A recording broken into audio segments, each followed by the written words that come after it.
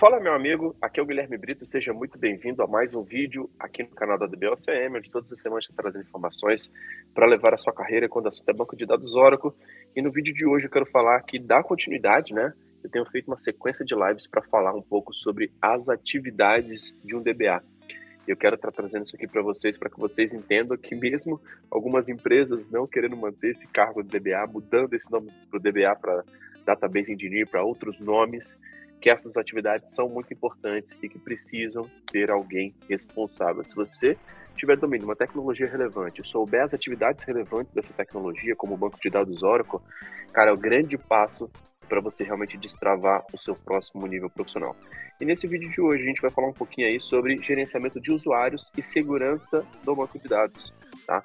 Eu vou falar um pouco sobre como que essas atividades são importantíssimas, como que elas são relevantes e como que você pode dominar essas atividades, entender como que muitas vezes o fato de algumas empresas não estarem atentas para essas atividades, o quanto que isso pode representar um risco para o ambiente, o quanto que isso pode representar uma melhoria. Eu quero trazer realmente vários insights aqui para que você consiga se destacar e levar a sua carreira para o próximo nível.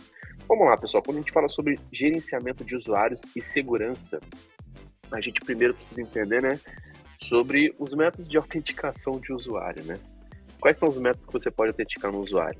Como que você pode autenticar, por exemplo, um usuário por senha dentro do banco de dados? Ou um usuário sem senha especificamente? E até mesmo a questão que o usuário, muitas vezes, está vinculado a uma tablespace, a uma temporária tablespace. Então, como que está o gerenciamento desses usuários, né? Quanto de cotas, né? Quanto de permissões você tem para poder escrever algumas tablespaces para aqueles usuários?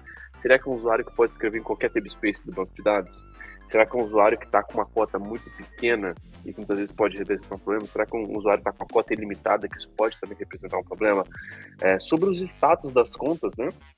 Sobre locked e unlocked. Então isso também é muito importante, que muitas vezes tem vários usuários que não estão sendo utilizados e que muitas vezes estão desbloqueados, e que isso pode representar muitas vezes um tipo de problema. Se é um usuário que está há alguns meses ou anos sem ser utilizado, será que realmente ele deveria estar desbloqueado, tá? Até mesmo sobre a questão de status das senhas, né? Se é uma senha que ela está expirada ou não, tá? Então todas essas atividades são de fato relacionados à administração de usuários, tá? E além disso, nós temos também a questão dos privilégios, né?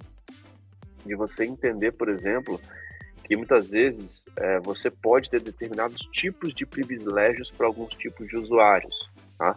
E, ao mesmo tempo, também você tem que entender que dentro do gerenciamento de usuários, muitas vezes você pode ter arquitetura multitenant, que ela é mandatória no Oracle 21c. Então, lá você vai ter como users, vai ter local users. E quais são os privilégios e as roles que aqueles usuários vão ter. Então, são vários questionamentos que precisam ser feitos e que muitas vezes, se esses questionamentos não forem olhados com muita calma, isso pode representar um problema muito grande, tá? Você entender quais são os privilégios de sistemas, quais são os privilégios de objeto, quais usuários precisam ter privilégios de sistema, e principalmente a questão das roles, tá? Eu acho que um erro muito comum de muitas aplicações é muitas vezes ter a role DBA ali para a aplicação estar funcionando. Isso muitas vezes a gente vê quanto que isso é uma brecha absurda de segurança, quanto que muitas vezes você perde o controle, você muitas vezes pode ter manipulações ali, erros nos seus sistemas. Você pode ter muitas vezes problemas de fato, tá?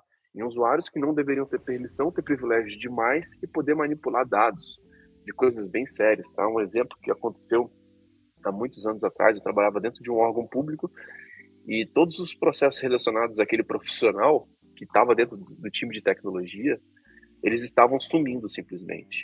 E a gente habilitou uma auditoria e verificou que aquele usuário, ele sendo um desenvolvedor e tendo um acesso específico, privilegiado, ele estava manipulando seus dados dentro de um ambiente, dentro de um órgão específico, onde os processos relacionados àquela pessoa simplesmente sumiam. E você vê, isso representa até mesmo um crime, tá? Algo que muitas vezes representa uma demissão de justa causa.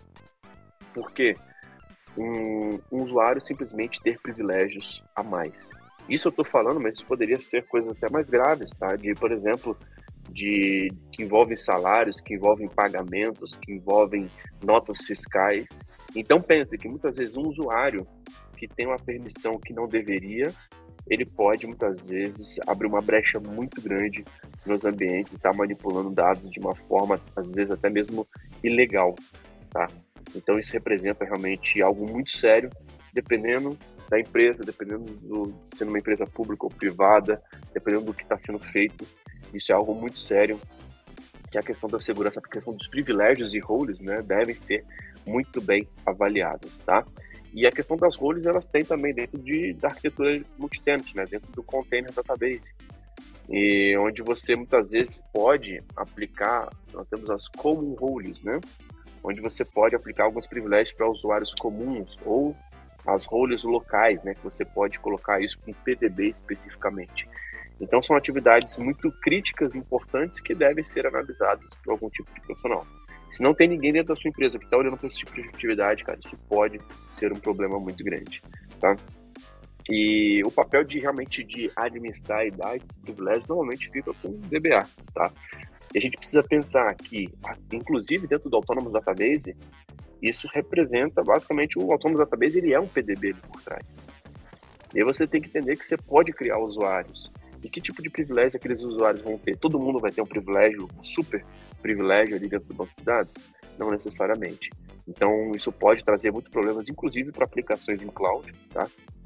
Se você não tiver realmente um administrador ali do CDB, do Container Database, ou um administrador ali do banco de dados, isso pode ser um problema muito grande, tá? E aí nós temos privilégios administrativos, né? Que você pode ter, por exemplo, pessoas acessando o banco de dados com usuário sys ou system, tá? Isso também pode ser um problema. Existem os system privileges como sysdba e sysopr, tá?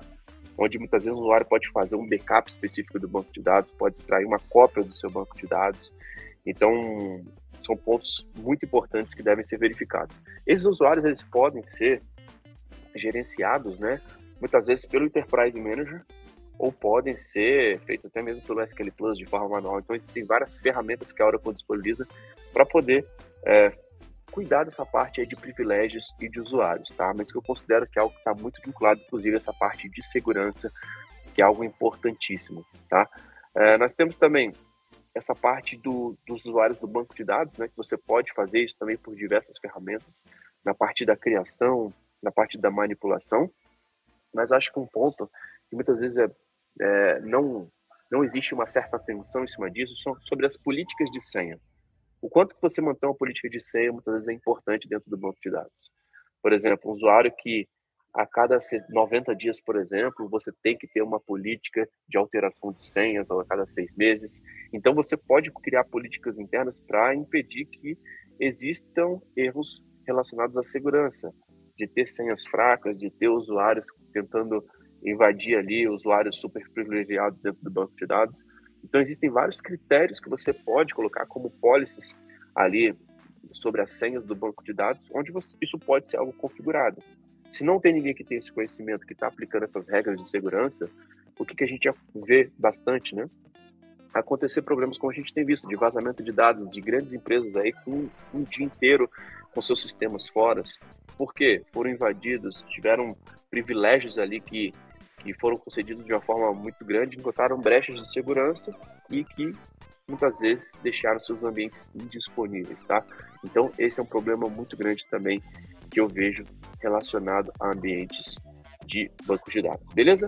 Então, isso que eu queria trazer para vocês, pessoal, que realmente são atividades muitas vezes muito comuns ali sobre usuários e seguranças e que, se algumas empresas, né, não estão olhando para isso, estão tratando isso simplesmente de uma forma largada, onde não tem pessoas realmente que olham para essa área de gerenciamento de usuários e segurança, isso pode ser um problema muito grande para os ambientes, para as aplicações, para uma infraestrutura em tecnologia.